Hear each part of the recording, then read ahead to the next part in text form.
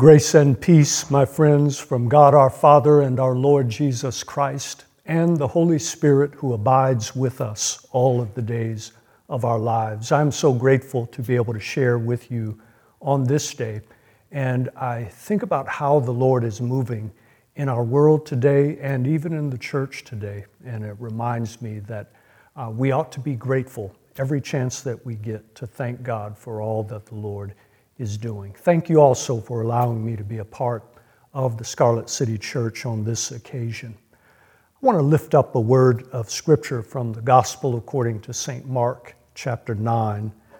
To center our attention here, I want to begin reading at verse number 14. It reads like this: When they came back to the disciples, they saw a large crowd around them, and some scribes arguing with them. Immediately, when the entire crowd saw him, Jesus, they were amazed and began running up to him. And he asked them, "What are you discussing with them?" And one of the crowd answered him, "Teacher, I brought you my son, possessed with a spirit which makes him mute, and whenever it seizes him, it slams him to the ground, and he foams at the mouth, and grinds his teeth and stiffens out. I told your disciples to cast it out, and they could not do it." And he answered them and said, "O unbelieving generation, how long shall I be with you? How long shall I put up with you? Bring him to me." They brought the boy to him. When he saw him, immediately the spirit threw him into a convulsion, and falling to the ground, he began rolling around and foaming at the mouth. And he asked his father, "How long has this been happening to him?" And he said, "From childhood. It has often thrown him both into the fire and into the water to destroy him. But if you can do anything, take pity on us and help us." And Jesus said to them, "If you can, all things are possible to him who believes." Immediately the boy's father cried out and said, "I do believe. Help my unbelief." I want to hang my hat on that last part of the text that I've read. I believe. Help my unbelief. And I want to center around this theme of holding on and considering how it is that in a world fraught with contradiction and paradox, that the Lord invites us to stay in the middle of the struggle and to keep on living while holding on to his unchanging hand. As I present to you on this day all around the nation, violence is erupting, crowds and mobs are gathering in capitals, in cities around the country. And it seems to be a continuing state of unrest and division that we see in our country, and it's mirrored actually all around the world. But particularly for our purposes and for people of faith in particular, we sometimes step back and we wonder, how is all of this going on? And even more than that, how will we deal with what's going on? I focused on this text because it seems to me that, like much of the Bible, this particular narrative portrays a most familiar cast of characters. We see a crowd of uncommitted onlookers. There are those who are among the group that are the critical, the legalistic, the argumentative, religious types that are there, the scribes. There are the disciples that are there, those who had been separated from Jesus and the inner circle. They're there at the foot of the mountain while all of this is going on. And in the midst of all of this, there is this ordinary, unnamed man fighting for the health of his tormented son.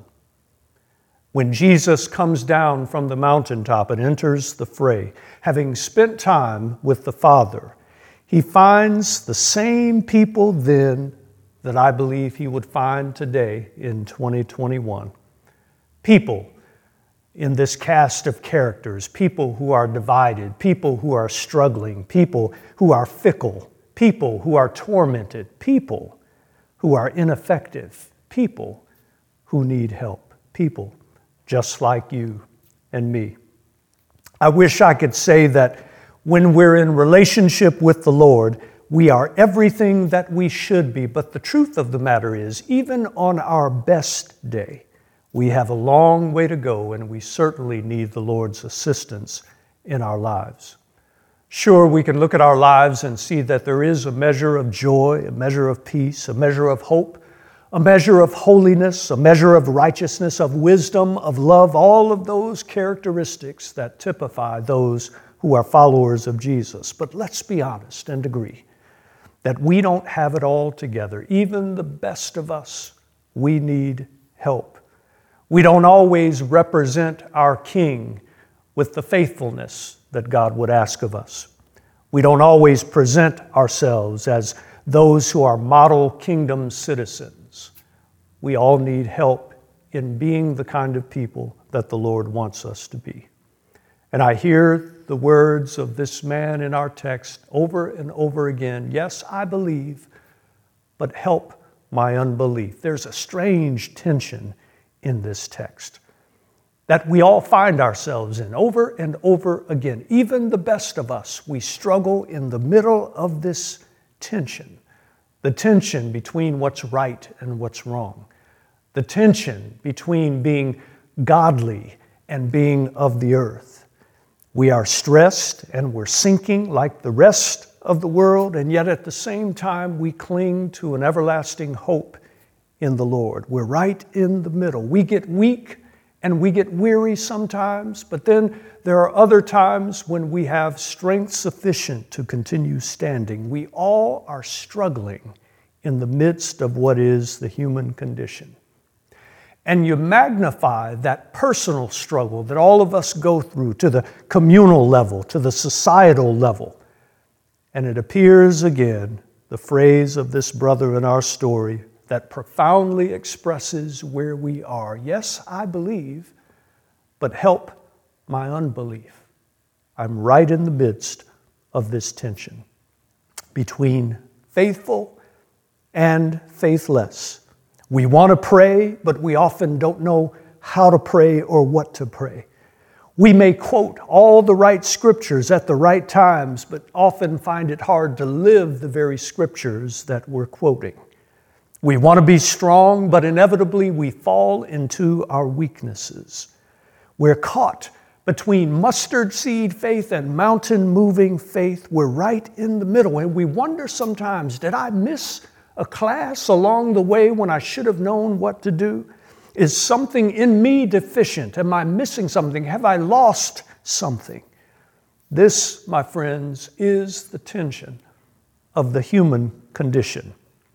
We are at once saintly and sinful.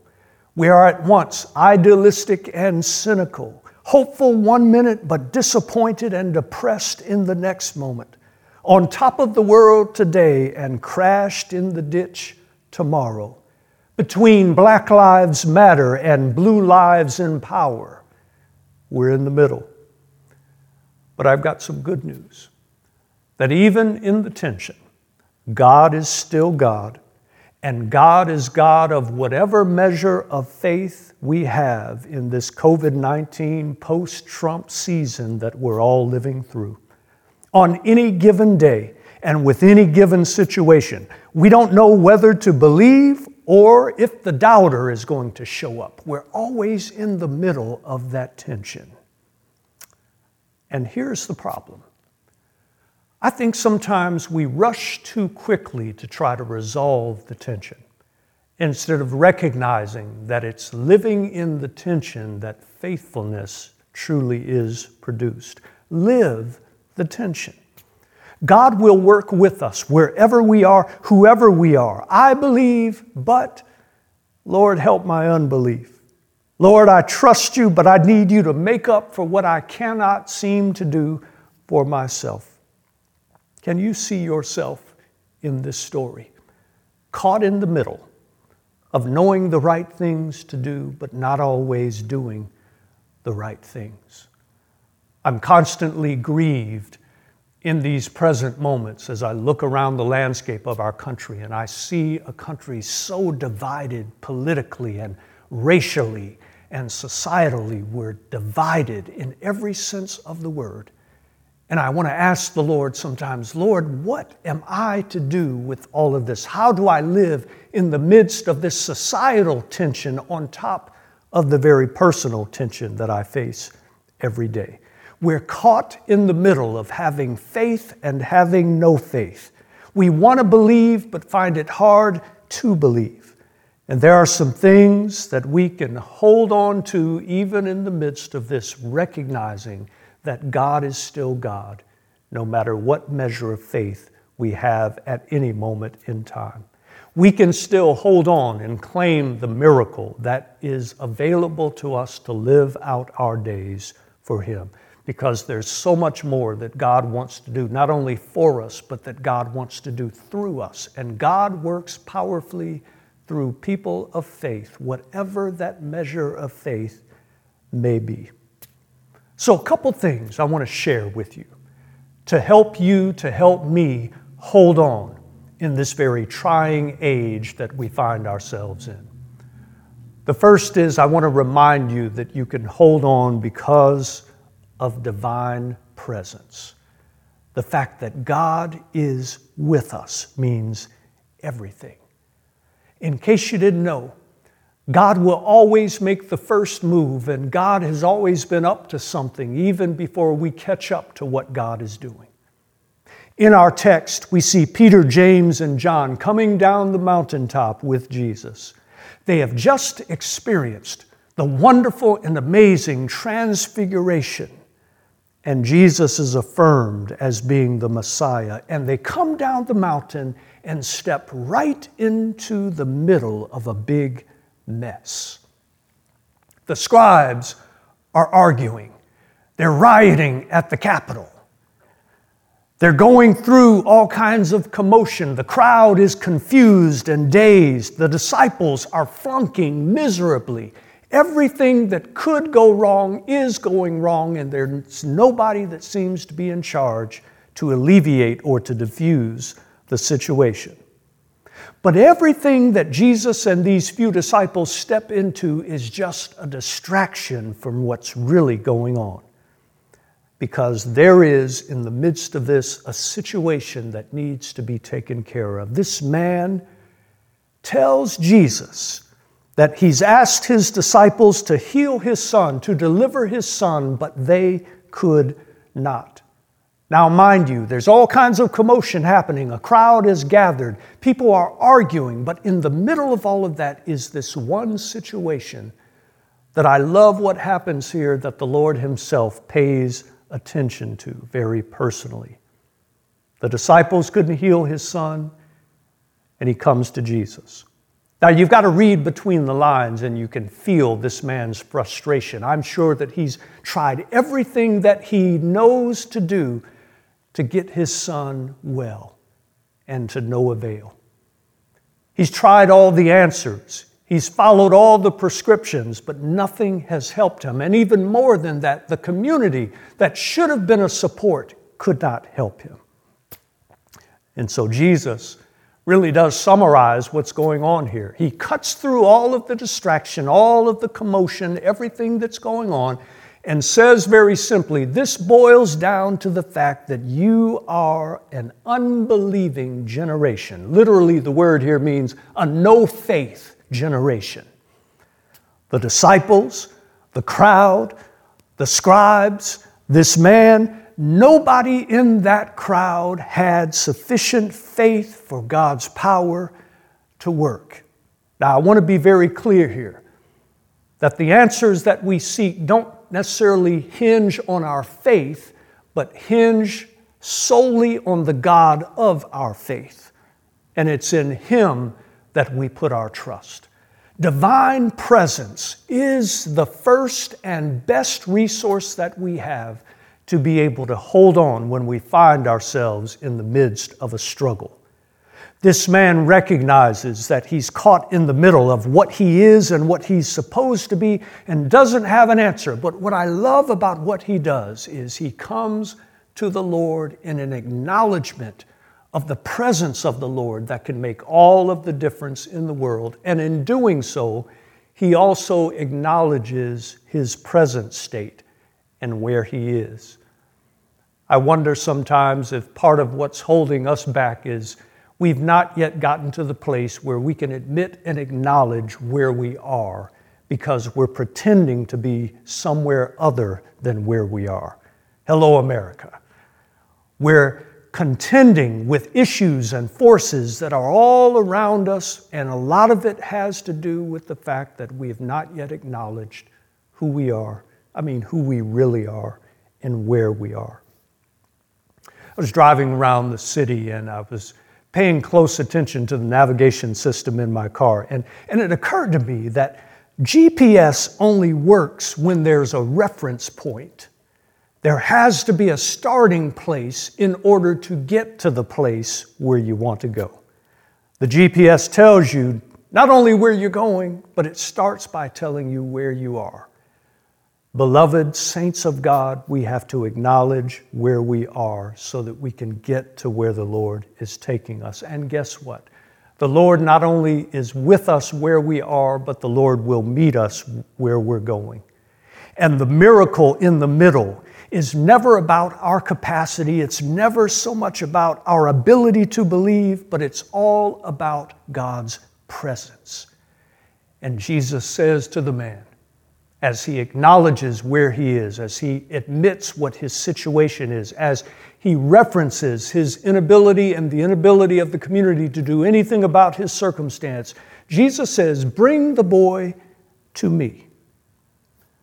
His command is lifted in such a way that he's saying, listen, you get out of the way. You stop trying everything that you've been trying. Bring the boy to me. Later on, he would explain to his disciples that this kind of thing can only be dealt with in prayer. Put a check mark on that. It can only be dealt with prayer, some translations add, and fasting. Only by being in the presence, in perfect communion with the Lord, can things really begin to change. This is code that the Lord, I believe, is trying to communicate to us, that what we need more than anything is a clear connection with God. We need God's divine presence. We don't need worldly answers to our situations. We need the Lord's presence working through faithful people because we're paying attention to the fact that He is there. Me without Jesus just doesn't cut it, but with God on our side, when God is with us, we have everything that we need. This kind only come out by prayer and fasting. It's a demonstrated dependence that we need today. More social programs won't work. Bright ideas won't solve our problem. More money won't eradicate the issues that are before us. We have to confess our reality for sure, but hold on to the fact that Jesus is still here, ready to work through our commitment to Him, because we recognize that without Him we can do nothing, but with Him we have everything that we need. Divine presence makes the difference when we're struggling, whether it's personally, individually, or whether it's corporately, communally, societally. When the Lord is in the midst of our lives, we're able to accomplish things that we could never do on our own. I'm waiting for faith leaders to rise up all around the country and pay attention to this, to pay less attention to political parties and platforms and pay more attention to the prophetic voice of the Lord trying to speak to this generation. We need God more than anything else. When we're stuck in the middle, when we're caught in this tension between what we are and what we can be, we need divine presence, the very presence of the Lord. But here's the other thing that I just want to lift before you. We not only absolutely need divine presence, but what we need and what this world needs is courageous engagement. We can hold on when we're courageously engaged in what the Lord is doing. This man brings his son to Jesus, and he correctly identifies the mute condition of his son as an unclean spirit that has been oppressing him for far too long. He acknowledges that this is demonic influence that's interfering with the health of his son. The demonic, by the way, is whatever is keeping somebody or anybody from the life that God has for them. And again, I want to magnify that beyond just the individual, but the demonic is at work whenever people are kept from the lives that God has for them. The man is genuinely concerned about this demonic affliction of his loved one. If I can translate that a bit, black and brown people on the margins have always had a genuine concern for these United States that have been historically oppressed by demonic influence of all the isms, the racism and the sexism and the ageism and the classism and the militarism and the ableism. All of those are demonic influences that must be addressed, and that must be addressed by people of faith who are courageously engaged. Not by power nor by might, but by my Spirit, says the Lord of hosts. As this story progresses, we see that it's not secular answers that come to address the problem. But as this demon who's oppressing this boy is exposed in the midst of the presence of the Lord, something interesting happens.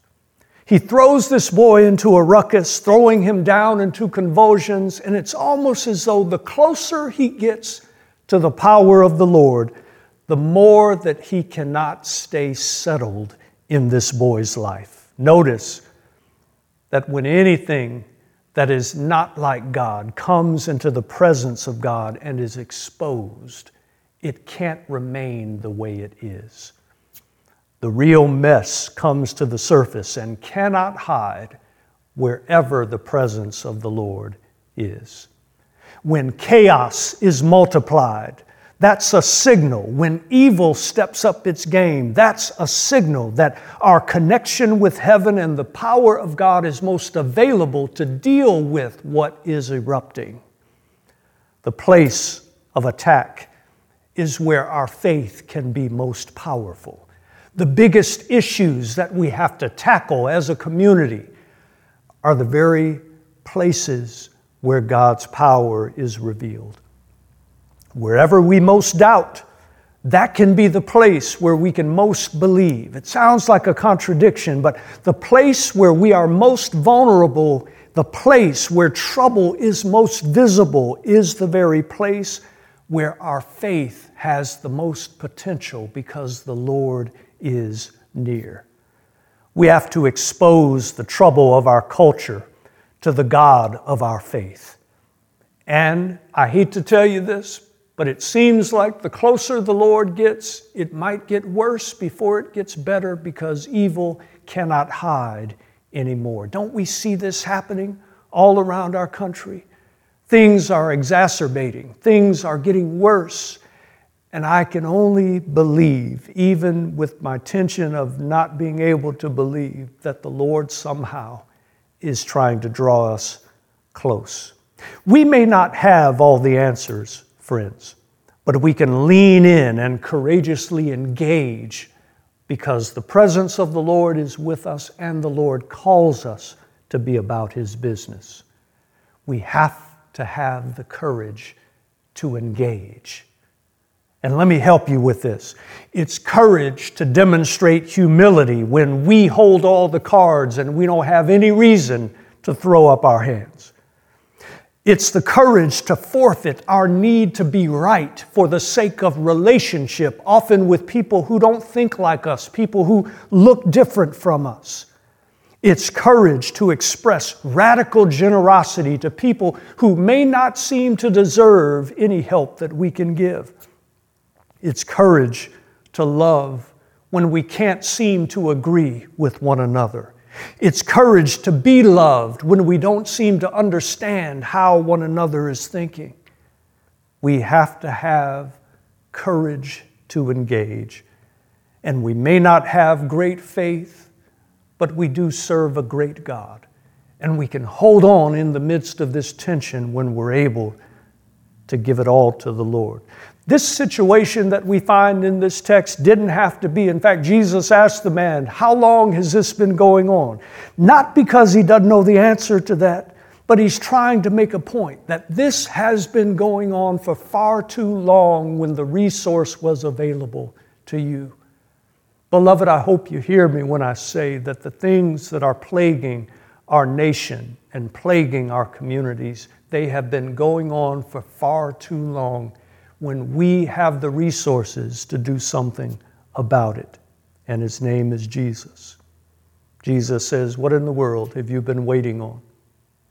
Well, we've been waiting on God, and all the while, God has been waiting on us to step up and to courageously engage. And Jesus says these wonderful, powerful, memorable words. Everything is possible for those who believe. But wait a minute. I do believe, but Lord, help my unbelief. I'm still stuck in this tension. And what I love about God is that wherever we are, whatever measure of faith we have, however it seems that we can't do anything, God meets us in the tension, because it's never so much about our faith, but it's always about the God of our faith. Faith may be lacking, but with the faith that we have, we hold on. One, because we have His divine presence. Two, because we have the power to courageously engage everything that is before us. Church, let's be the church. And even in the middle of this tension of believing, but struggling and doubting and not believing and giving up hope sometimes, even in that struggle, God says, I'll meet you there. Be the church. In the name of Jesus. Amen.